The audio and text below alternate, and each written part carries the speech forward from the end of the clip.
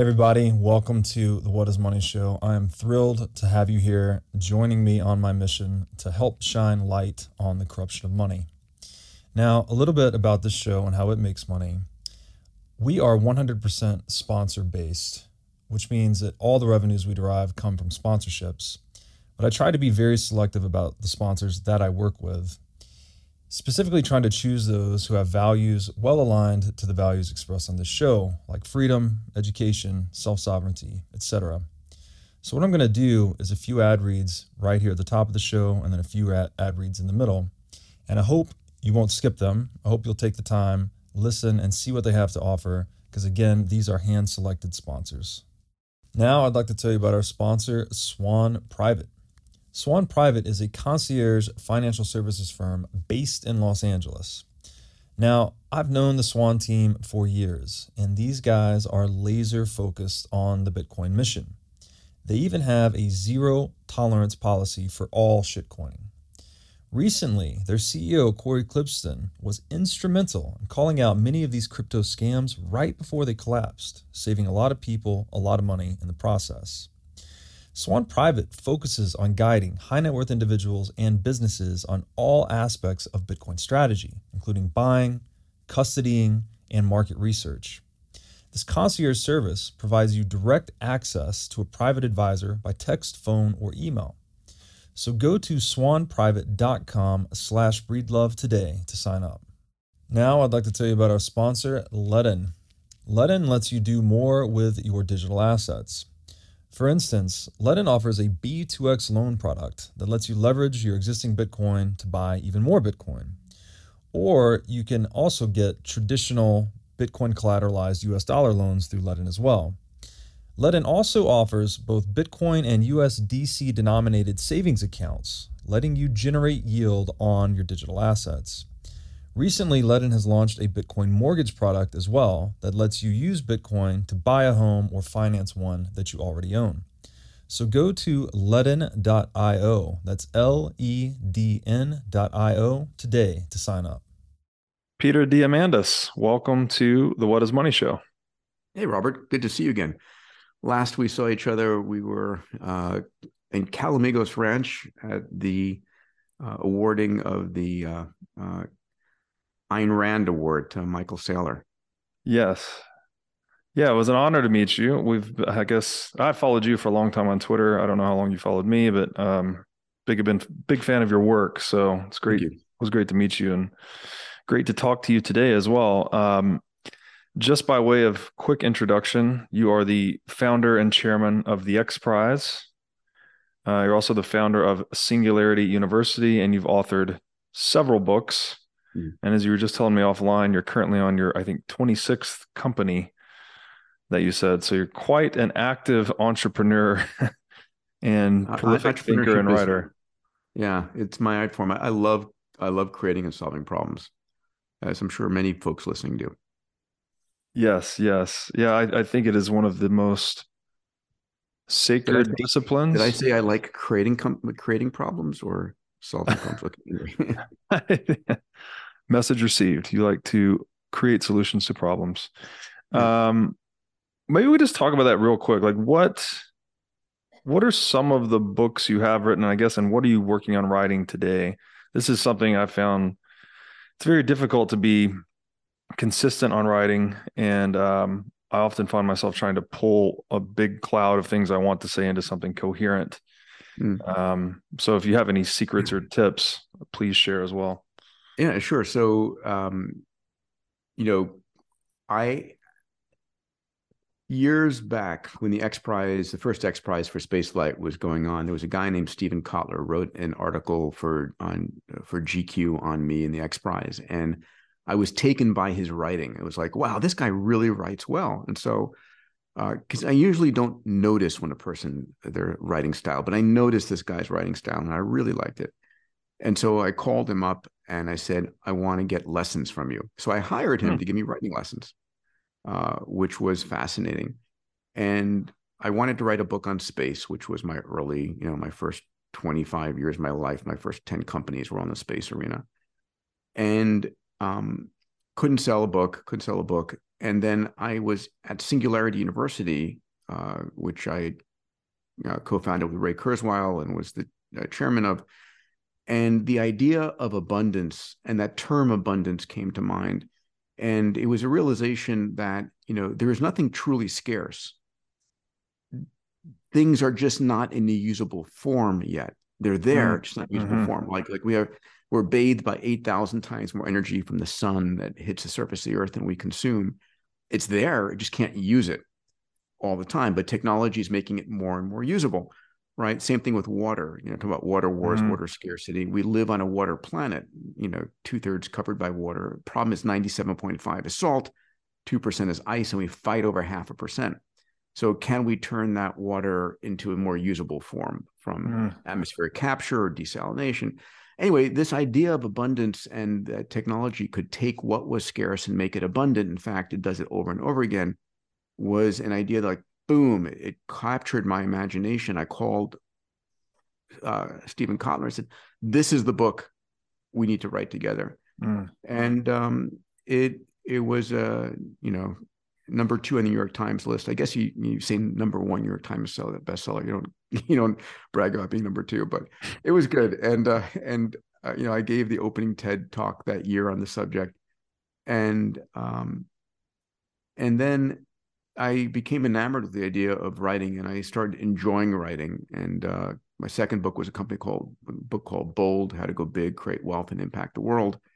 And then a book called The Future is Faster Than You Think. And then just finished a book with Tony Robbins on health and longevity called Life Force.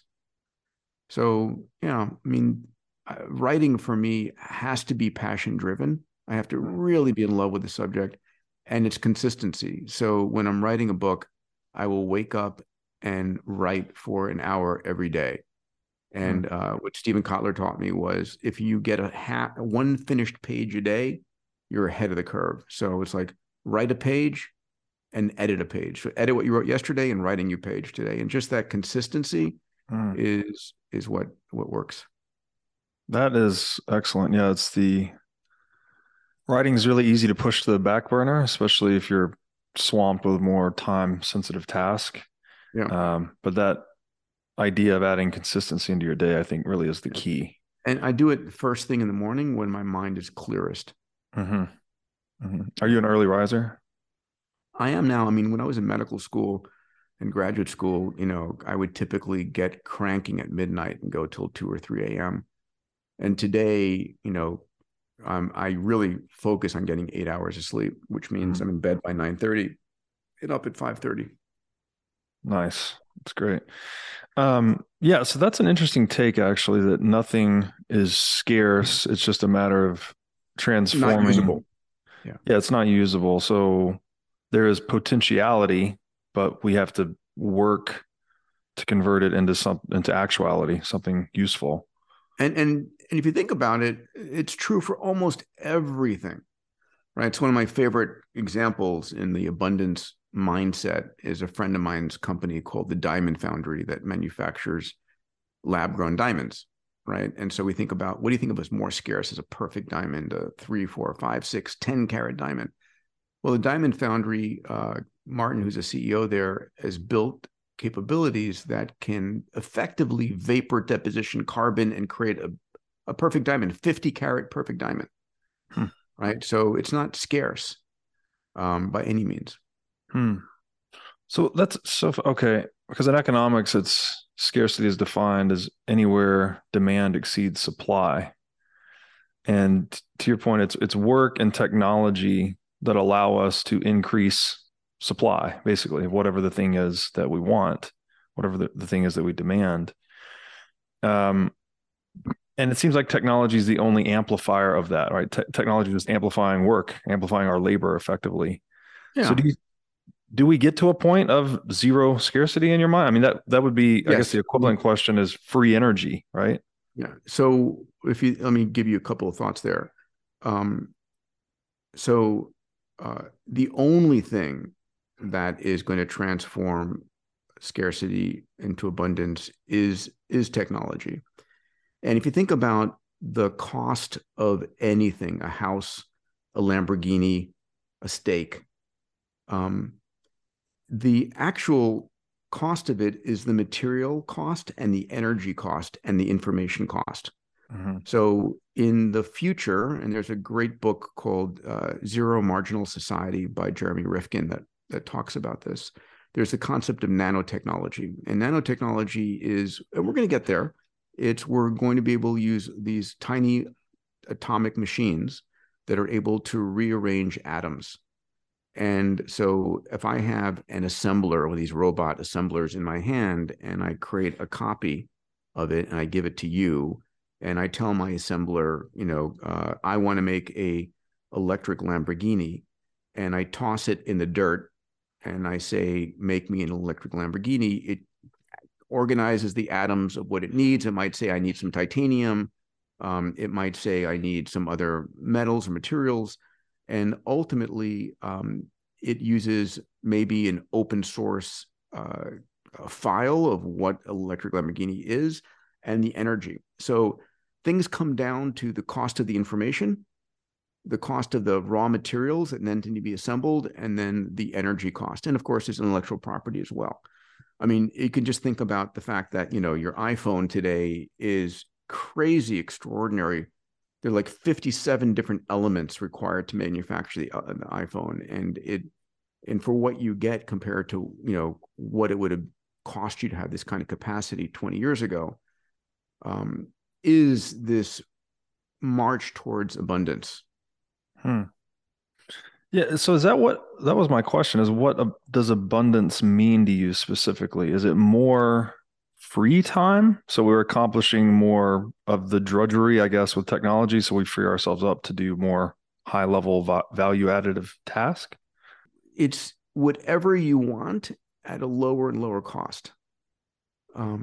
If you want more free time, that's what can give you. If you think about the fact that, 20 years ago, if you needed to know something, you would hop in your car and you would drive to the library and you would hope they had a book on the subject, Hmm. and they may or may not. And they would tell you, go to this other library branch. And at the end of the day, you would have spent hours. Today, you just, Google it and you have it instantly in microseconds. So it saved time. Mm-hmm. It's, abundance is access to all the food, energy, water, healthcare, education, information that you need. And we're heading towards a massive digitization, dematerialization, demonetization, and democratization. So as we digitize everything, we're dematerializing it. So you don't carry a camera, a video camera, books, records, flashlights. It's all dematerialized into your phone. Mm-hmm. And when you dematerialize it, when it becomes ones and zeros, the cost of replication and transmission is near zero. So it's demonetized and it's available to everyone. So it's democratized. And when I'm, coaching CEOs and entrepreneurs and whomever, I'm saying your job is to digitize, dematerialize, demonetize, and democratize your products and services. Because if you don't do it, someone else is going to do it to you. Mm-hmm. Wow, yeah, that's a good encapsulation of just the potential abundance that digital technology affords us. Um, okay, you have been on the topic of writing, actually. You have a wonderful blog on your website. Thank you. You've been writing recently about meta trends. Yeah. I think you've enumerated 6 of them so far. Yeah, I've created a list of 20 meta trends that are going to redefine the decade ahead. And this is as close as you get to predicting the future. These things are going to happen, Mm-hmm. and they're going to transform every industry. When they exactly happen and how they impact your company or industry will vary, but they're things that are definitively moving rapidly.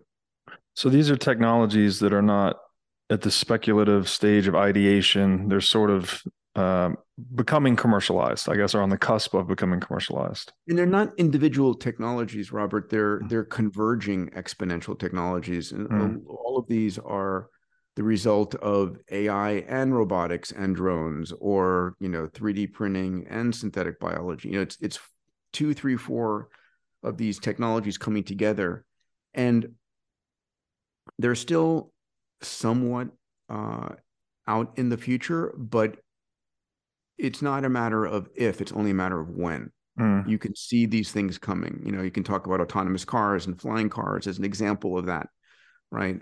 It's not a matter of if, it's only a matter of when does it get good enough, and Mm-hmm. when does it become economically viable, and when does the business model flip. Got it. Okay, let's focus on that one that you brought up there. Flying cars. I've thought about this somewhat. Like how if we all had presumably pretty fast flying cars, then kind of the model of the city gets called into question, right? We don't need as much I guess population density because the vehicle has changed. So what are some of Yeah, the so second let order me consequences you think of flying cars? give it the proper name, which is eVTOLs, which sucks from a marketing standpoint. They're electric vertical takeoff or landing. Okay. It's an acronym. Um, and there are a dozen to 2 dozen such companies. Three of them have gone public in the last 24 months at multi-billion-dollar valuations. And so, again, it's not a matter of if, it's a matter of when. The technology is here. The AI to enable safe operations is getting better and stronger. The battery energy densities to allow these electric vehicles to fly for longer times is becoming better and better. So we're on the price performance improvement curves that are making their business case more viable. And uh, you can think of these as not something we individually own, but these are taking off from different points to different points. So I live in Santa Monica.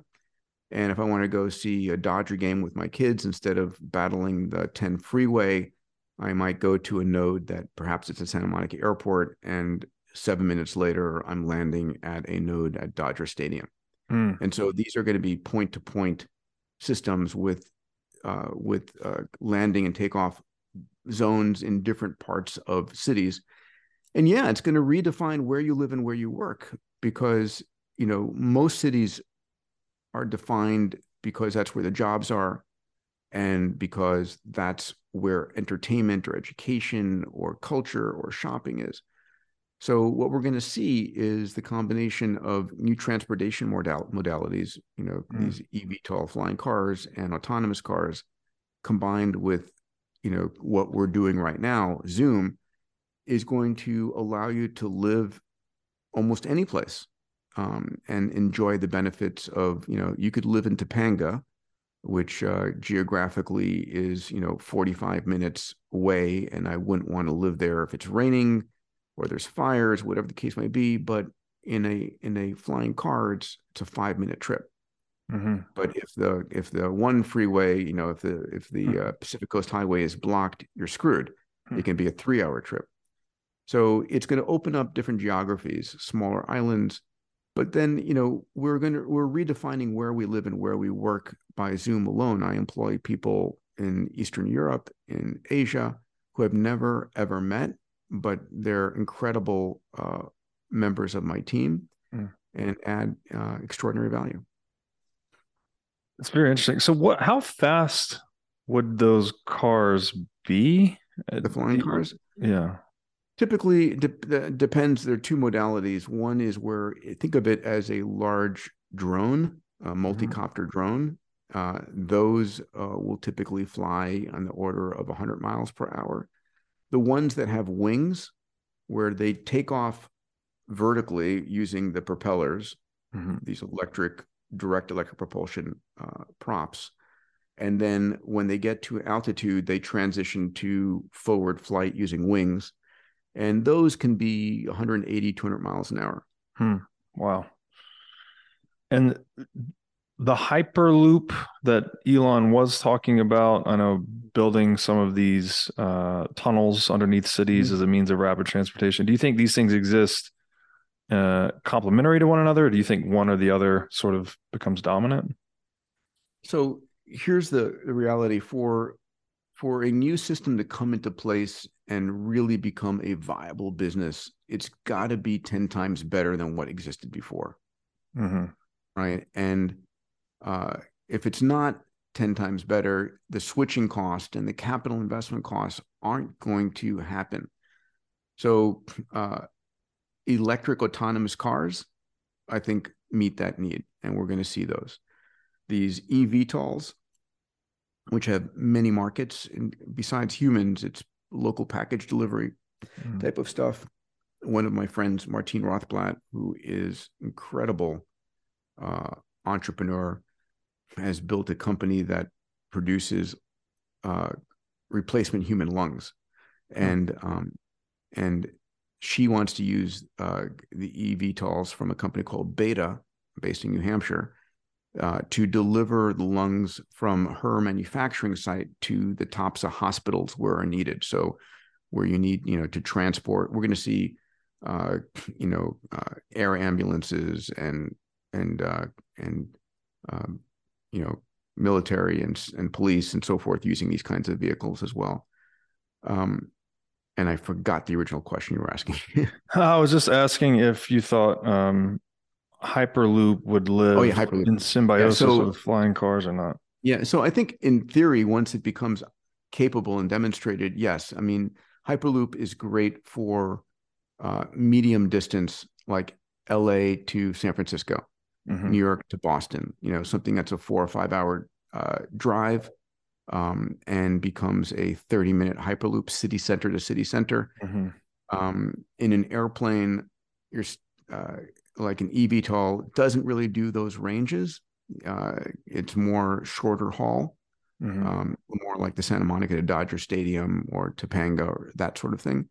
And you could fly from LA to San Francisco, but by the time you get to LAX, an hour before and then an hour transport, you've spent 3.5 hours. Well, if Hyperloop can do you in 30 minutes, city Mm-hmm. center, city center, that's a sufficiently differentiation that would make it viable. Got it. So we'd get more Hyperloop city to city, but then more Yeah. flying vehicles within the city. And so it's going to be eventually we get this. And I think, autonomous cars are going to hit us first, or not hit us first. They're going to be arriving first. And then these flying cars, the eVTOLs next. Hyperloop is still a ways off. The one venture that was attempted didn't get fully capitalized. Elon may make it happen.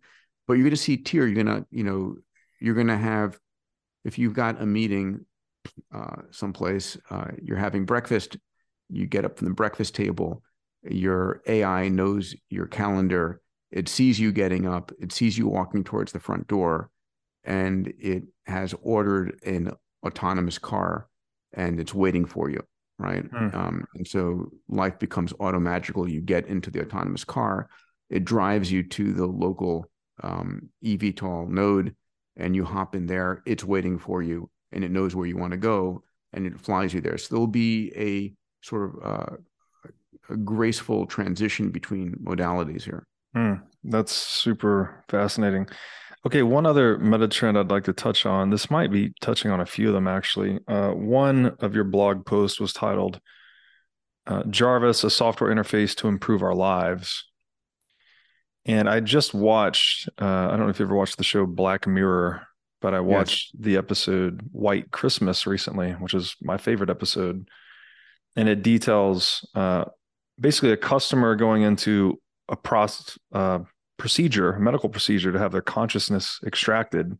Yes. And then that consciousness becomes their personal servant, their personal Jarvis, if you will. And the Jarvis is in reference to the AI on the Avengers movie, I take it. Yeah, it's Iron Man's AI, right? It's in his Yes. suit, it's in his home, and it's the sort of the British butler who can image anything and answer any questions and help manufacture stuff. And I want one Yes. desperately. Yes. Yeah. So So listen, that, well, I mean, that seems like it'll unlock tremendous amounts of productivity. But same question about the flying cars for the Jarvis. What are the second order effects of a breakthrough like that in your mind? so first of all, Black Mirror and a lot of movies like that, most science fiction movies get very dystopian very fast. And the fact of the matter is, I think these supportive AIs in our life, we have Siri now, we have Alexa now, we have Google HomePods and so forth, and they are pretty extraordinary compared to what we had in the past, right? You can talk to them and get answers, and they can provide reminders and so forth. But imagine where it's going to evolve to. I think of everyone having a personal software AI shell, like, it's software that is with you all the time, right? Maybe it's part of your phone, maybe it's on your belt buckle, but it's listening. You give it permission to listen to all your conversations. You give it permission to read your emails. You give it permission to watch what you're eating, and it becomes massively enabling. What do I mean by that? As it's listening to your conversations, and you say, "Hey, Robert, let's get together for lunch next week," it has scheduled lunch and picked a restaurant based upon your preferences and mine, and it's automagical in that regard. If you want to lose weight, it is watching what you eat, making recommendations, and you can say, okay, you could be bitchin' Betty, and it's like, stop eating chocolate, and just like, it becomes your supporter. It's medically listening or watching all of your physiological sensors, right? What's the stuff you're wearing, like my Oura Ring, my Apple Watch, embedded sensors, and it's saying, oh, listen, we're detecting something that is not normal. You need to go to see your doctor. It becomes your at-home physician. So, we are without question going to get there. It will become, imagine your very best executive assistant ever, who's living with you and watching you and supporting before you even know you want it, right? You walk into a room and it's preset the temperature for you. It's got music going that you like. It knows you had a bad day, at the office, and when you come home, playing on TV is your favorite comedian, so I mean, it's that kind of what I call automagical life that's going to be viable. None of the stuff is on its own unimaginable, but it's and in fact, it's all here, just not all integrated yet. Well, that reminds me of that old quote, may have been Ray's quote, actually. The future's here, just not It's evenly William distributed. Gibson. William Yeah. Gibson, yeah. And it's a good point too that these technologies often are not singular breakthroughs, but they're more like amalgamations of other technologies that really drive the breakthrough. Okay, again, meta trends on the blog. Check that out. There's a lot more there we could talk about. But I want to ask you, do a slight pivot here and ask you about something else. So you had this, I guess you posted a Twitter thread about this recently, how shifting the education system to fit the gaming system could help promote abundance. And as I shared with you offline earlier, it seems like the world is kind of becoming a video game in many ways, but many more of our interactions and our day-to-day activities are mediated by screens and technology. We're kind of natural cyborgs in that way. We're constantly immersed in technology. What did you mean specifically? I guess could you just unpack that thread for us? What is it about gaming and education that you think can unlock abundance?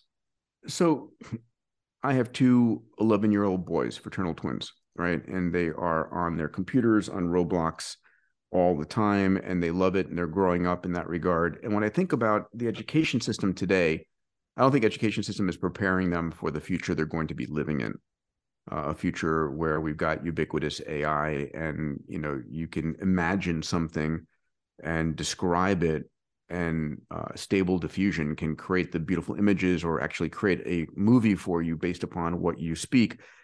The world's going to get pretty weird pretty quick, and I don't think we're getting our kids ready for the technology coming. And the education system today is still traditional in all the ways, right? We have a summer break. Why? Because 100 years ago, we needed the kids to help us with the harvest in July and August. When you start in 7th grade algebra, when you begin with a perfect score, and every time you get something wrong, your score goes down. Mm-hmm. right? In the gaming world, you start with 0, and every time you get something right, your score goes up. Mm-hmm. And it's just it's a very different set of incentives. I mean, today we've got, the sage on the stage, the teacher, always underpaid and always working hard, and one of the most important parts of society today. But in that situation, the half the classroom is bored and half the classroom is lost. You can't teach all the students equally all the time. Mm-hmm. And we're going to be heading into a world where AI is the teacher, right? So this year, I run a summit every year called Abundance 360. It's I have 360 entrepreneurs and CEOs who I coach, and we talk about abundance mindset, exponential mindset, longevity mindset, moonshot mindsets. And this year, one of my speakers is Sal Khan, the creator of the Khan Academy. And we're talking about the future of education. And the future of education is definitively AI driven, right? It is going to be where you as a student walk into a virtual world in the metaverse driven by an AI, and whatever you want to know is accessible to you, but it's experiential. Like if I want to learn about Plato, instead of reading a book that I can barely get through, I'm going to walk into ancient Greece, look around. I'll see a guy on on a marble block over there in a white toga, and he comes over and says, "Hey, I'm Plato. Let me tell you what I'm up to. Come to my university," whatever the case may be. And you walk around and you have a conversation. You meet his friends, and Pythagoras is there drawing on the ground, and you remember it in a way like never before, right? This is what I'm speaking of. That is super fascinating, and I think would obviously drive a lot more engagement between kids and the education system, which is somewhat sorely lacking today. And I guess it's a bit of a shift from stick to carrot as an incentive model rather than penalizing wrong answers. You're rewarding good answers. And yeah, it's stick to carrot, and it's also helping students learn in an immersive way that's more fun. Right? And students learn differently. Some students are visual, some are auditory, some are experiential. But you can think about it yourself. If the numbers are pretty staggering, when you read something compared to when you experience something, the retention for experiencing is 5x greater. Right? I mean, these Metatrend blogs that I put out, and I think we're at blog 7 right now out of 20. Folks can access them. I spend a lot of time thinking about them and really trying to make them both understandable and understand the implications of them, because I think they're exciting. They're not fiction. They're happening. But if someone goes to diamandis.com/blog, you can get I put out 2 blogs a week currently in the Metatrends, typically also about exponential tech or longevity. And it's what I'm passionate about. I want to get people excited about the future, not fearful of it. Yeah. Now I'd like to tell you about our sponsor, CrowdHealth. CrowdHealth is a Bitcoin-enabled alternative to legacy health insurance. Now let's face it, legacy health insurance is an absolute scam. Nobody can explain this better than the legendary comedian Chris Rock. Insurance. You got to have some insurance. You got to. That's an insurance. They shouldn't even call it insurance. They should just call it in case shit.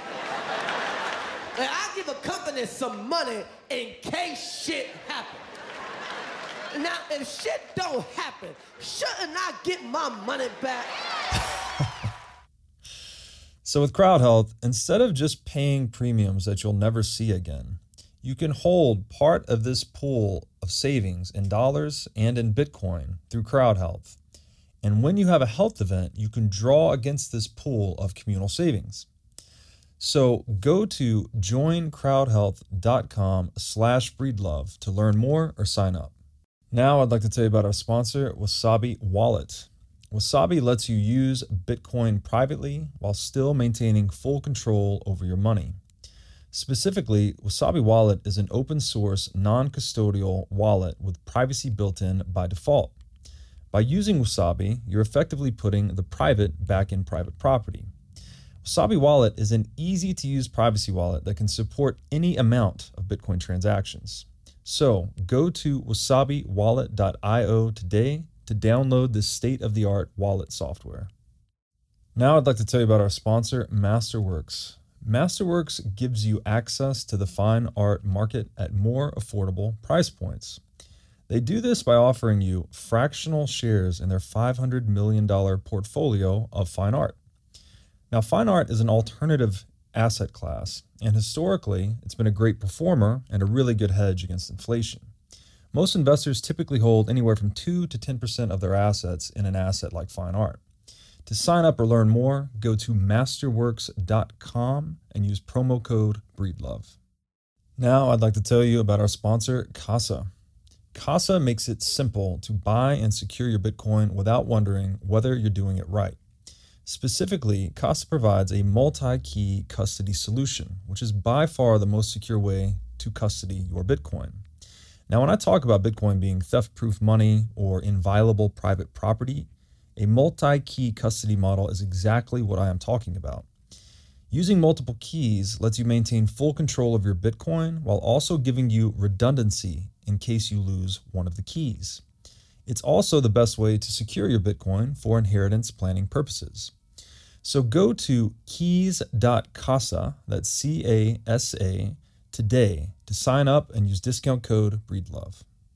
The other component, which you alluded to earlier, you're moving from a one-size-fits-all educational environment where you said half the kids are lost, half the kids are bored, to an individualized experience, right? You actually move at your own pace, you're through your own pathways, your own interests and whatnot. Would you imagine that jobs would sort of shift into that domain as well, right? As much as they can. Yeah, I'll give you a great example of what I'm thinking there, which is I want you to imagine you just lost your job and you're trying to figure out what you want to do next, and you don't feel like you're trained for anything. But imagine there is a place that you go when you play video games. And the video game is effectively a job training game. And as you play the game, you say, I don't like this one. And you go to the next one and go to the next one. And you find one, this is interesting. I like being a cook. This is a fun game to do. And you get points. The more you learn, the higher you get in the ranking. And then the system says anybody in the top 100 automatically gets a job. And so what does it mean that I got in the top 100? I've had to have learned everything to get there, and I've had to have stuck with it, which means I have to have enjoyed it. And if I'm looking to hire people as a pastry chef and there's a pastry chef job there, then, that's a great way. But I think there's a lot of this that can happen. Yeah, that makes a lot of sense. Okay, can we talk about the X Prize, something that's made you quite famous, I think. Maybe just starting from the ground up, what is the X Prize? What's the genesis story behind it? Where are you guys at with it today? Sure. So the X Prize it's a nonprofit organization. We're headquartered in LA. We have an amazing team. And we identify problems in the world that haven't been solved yet.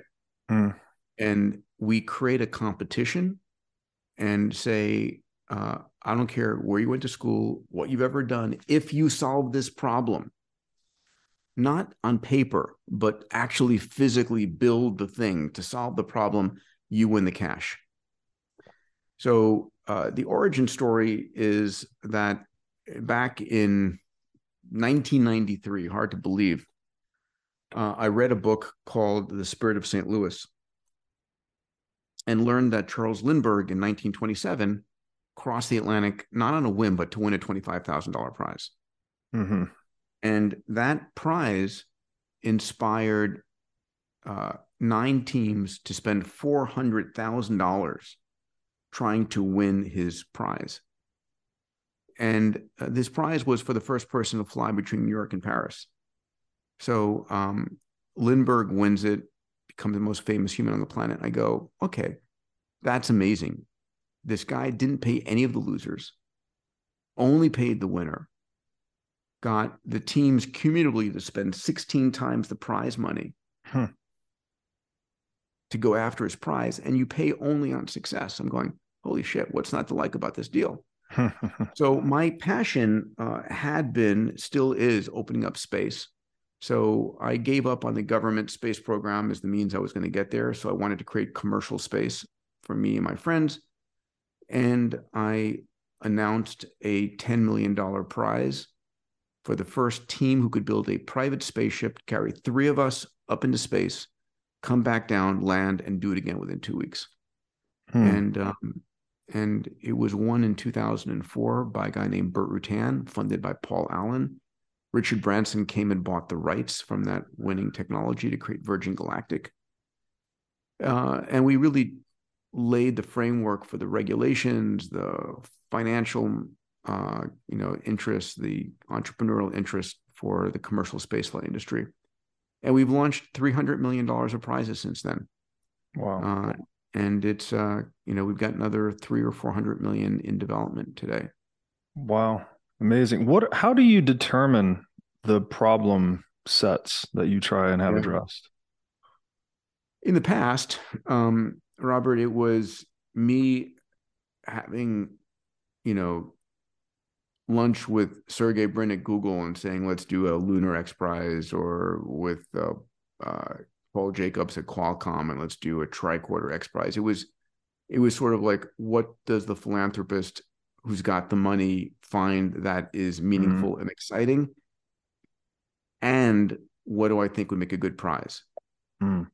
Right? That combination was critically important.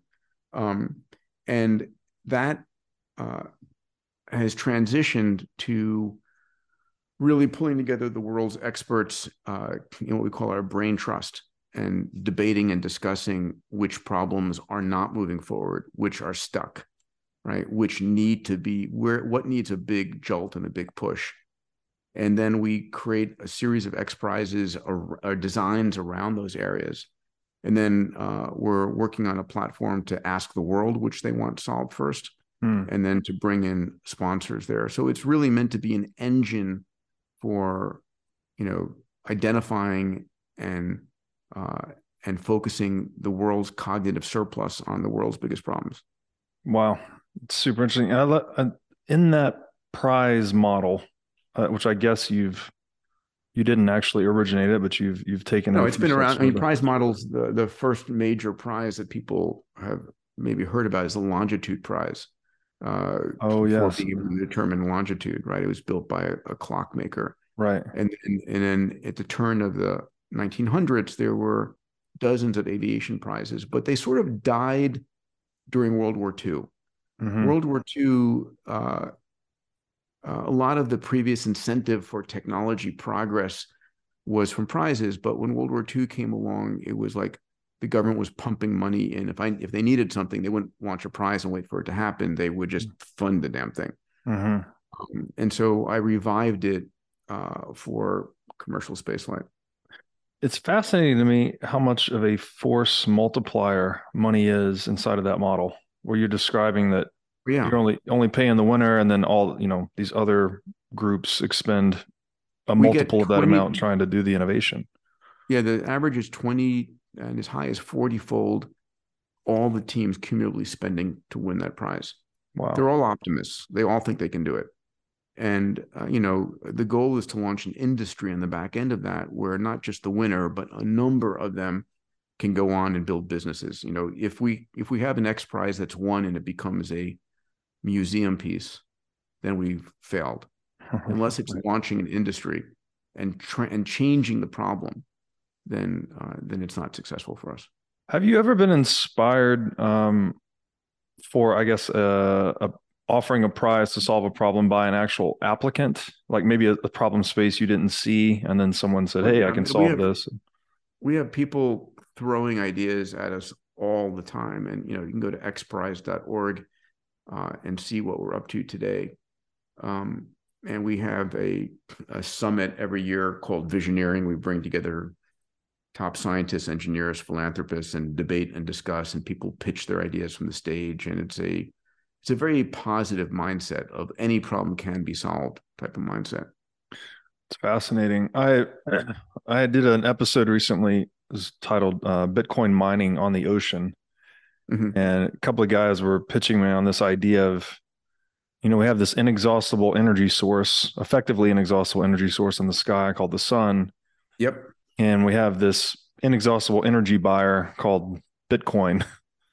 And so I forget the name of the technology. I think they call it OTEC technology, but it seemed like a good fit for X Prize. So I was just curious about how that whole process shakes out. So, I mean, what we try and do is there's got to be a clearly defined endpoint, right? Like build a spaceship, carry 3 adults, 100 kilometers, land, do it again within 2 weeks.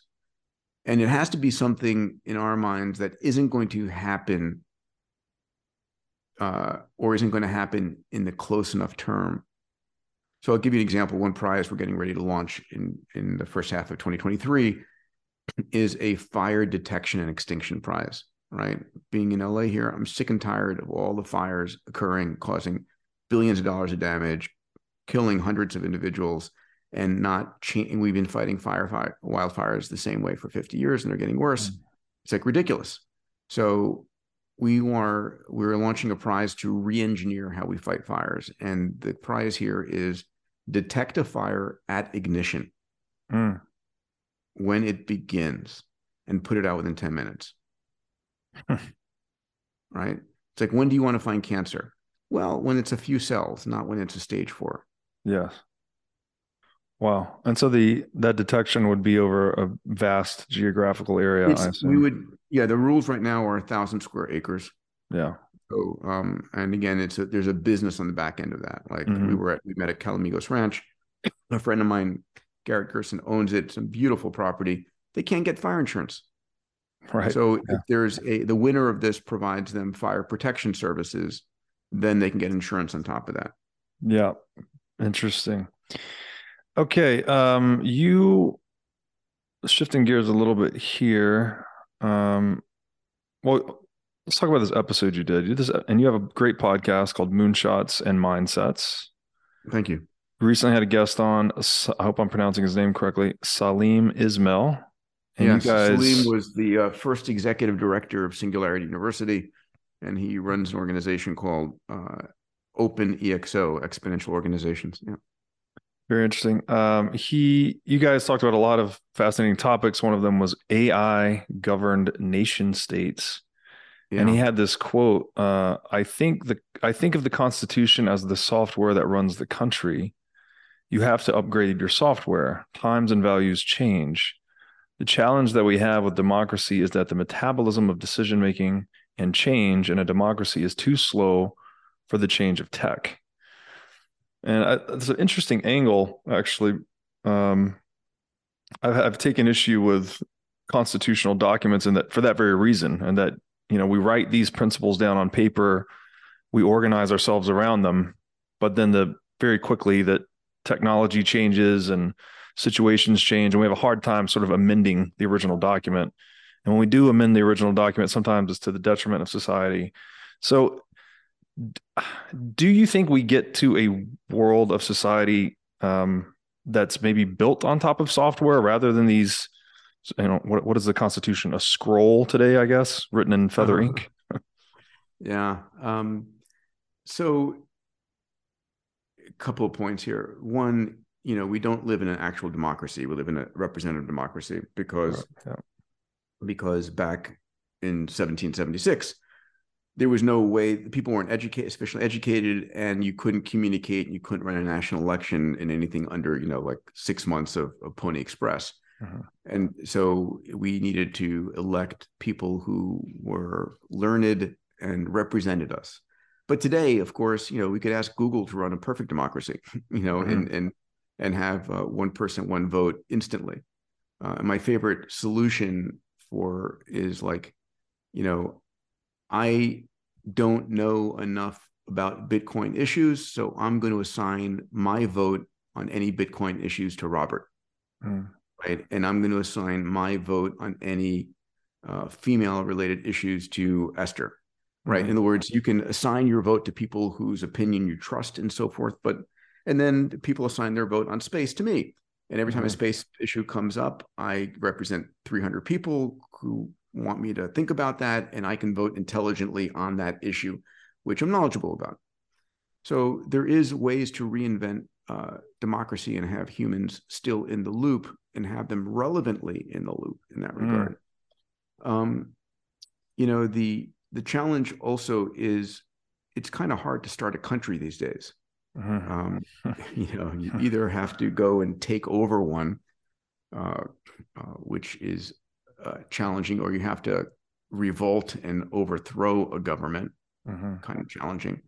You can try and seastead and build a new island in the open ocean, kind of challenging. The other options, which will happen, is there will be virtual countries. Where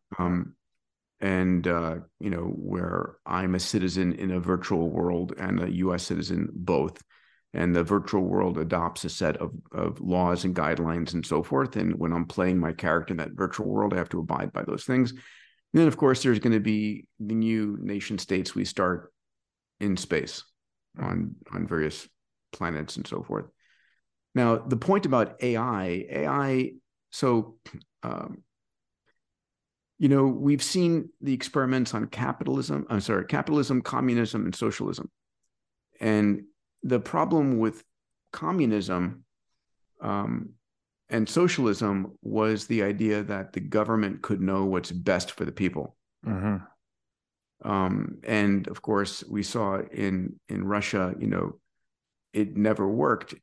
The state-owned industries didn't do a good job, and only in a perfect capitalist market where you have supply and demand match up, it works amazingly well. But what happens if you have an AI that's able to actually do the matchup of supply and demand a lot more effectively and efficiently, right? And to minimize costs or to maximize happiness, whatever the case might be. So countries that are I don't know how I want to say this, dictatorships or, basically AI friendly, like China, can begin to utilize AI to do a lot more effective governing in some ways. Now, human rights issues abound. I won't go into that. But the other thing is we're heading towards a period of what I call technological socialism. So I'm a capitalist libertarian, if I had to label myself, right? I'm libertarian in nature, and capitalism is my art form. I love starting companies. But technological socialism is when it's not the state taking care of you, but it's technology, right? Your AI is educating your kids. It is your physician. Your robots are cleaning up and serving you food. Your autonomous electric vehicles are flying you or driving you places. And this is where we're ultimately going, where the cost of doing almost anything technologically is just cheaper and more efficient from a time standpoint.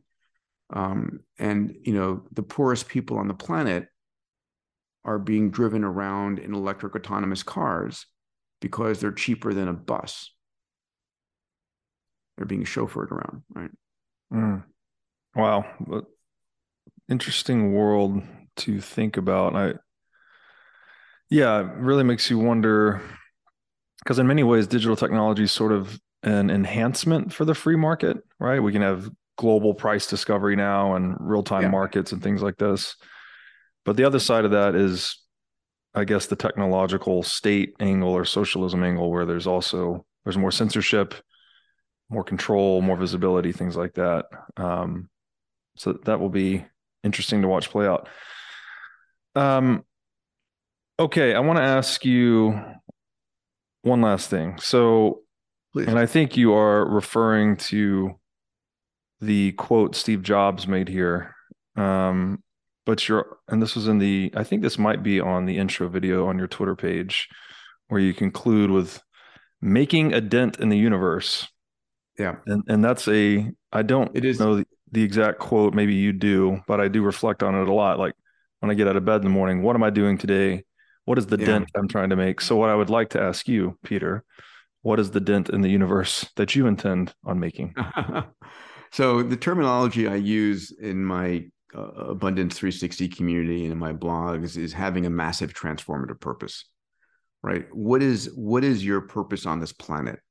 What is it that wakes you up in the morning and keeps you going through the day? What do you want to deliver as the most impactful thing you can do for this planet? How do you leave the planet better?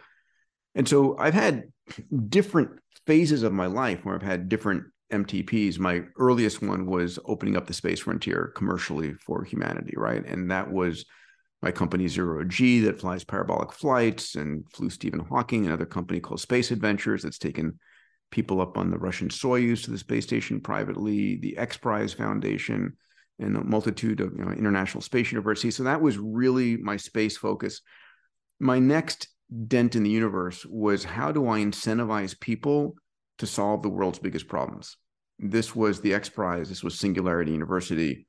This was a realization like, hey, everybody, look, the world's biggest problems are the world's biggest business opportunities. Stop building another photo sharing app. Go and solve these bigger problems.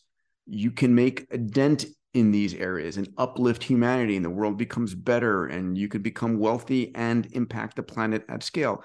And so it's trying to get people excited about solving the ground challenges and letting them understand that they now have the tools to do this that nation states or large corporations didn't have 20 or 30 years ago, right? It's like an individual today with access to everything on the cloud and all of, AI as a service type capabilities and 3D printing and all, you can do things that governments couldn't do. And so what do you want to do? What do you want to focus it? So for me, it was like getting people to think at that scale. Where I'm focused right now is two areas. One is I had a realization, Robert, that if you ask the question of, for the greatest leaders on the planet, whoever you are, Mahatma Gandhi, Steve Jobs, Elon Musk, whatever you think of the greatest leaders, and you ask yourself the question, what was more important to those people? Was it their money, their network, their technology, or their mindset? I would posit that their mindset is the most important thing they had. If you took away everything else but kept their mindset, they would regain to some degree their success. Maybe the same, maybe more, maybe less, whatever. But your mindset is everything. And if that's the truth, if that is the case, and this is what I teach at Abundance 360, is then what mindset do you have? Where did you get it? What mindset do you want? So that's, my podcast, Moonshots and Mindsets, talks about that. One of my next books is of that same name. And my mission is to get people to realize that our brains are neural nets, right? Your brain is a neural net. It physically is. I mean, we've modeled the neural nets that are driving Google and, stability AI and stable diffusion and all these on the types of learning our brain does with layered connections of neurons. And so we train neural nets by showing them example after example after example after example. Like, if you want to train a neural net to see cats, you just show it 1,000 cats and it will figure out what a cat looks like. So what are we training our brains for? Those who are watching CNN, which I call the Crisis News Network, are training your brains for a very dystopian world. You're seeing a murder every 5 minutes in your living room over and over again. Is that really what you want? And so the dent I'm looking to make are twofold. One is helping people realize the importance of their mindsets and giving them the tools to create the key mindsets that I believe are important: a purpose-driven mindset, an abundance mindset, seeing the world, seeing the ability to take scarcity into abundance over and over again. And that's the mission of an entrepreneur, to create abundance. an exponential mindset to understand where these converging exponential technologies are going and how do you utilize them to implement your purpose-driven mindset. A moonshot mindset, which is going 10 times bigger in a business where everyone else is trying to for 10%. And then a longevity mindset, that we are entering a period of time where we're going to begin to extend the healthy human lifespan.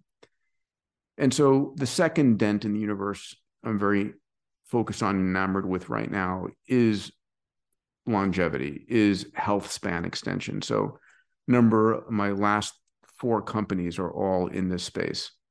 A company called Fountain Life, that is the top diagnostic and therapeutic company, vaccinity, cellularity. I just wrote a book with Tony Robbins called Life Force on the subject.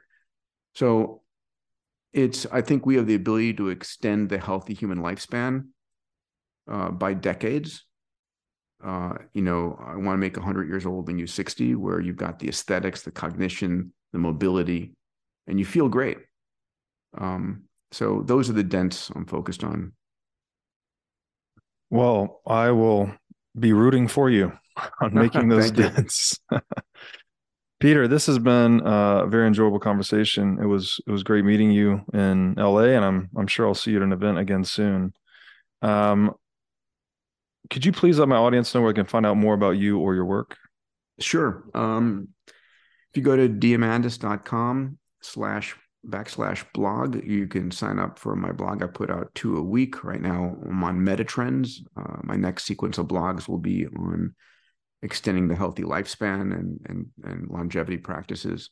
So diamandis.com/blog. And then Moonshots and Mindsets is the podcast. On Twitter, I'm at Peter Diamandis. Yeah. Wonderful.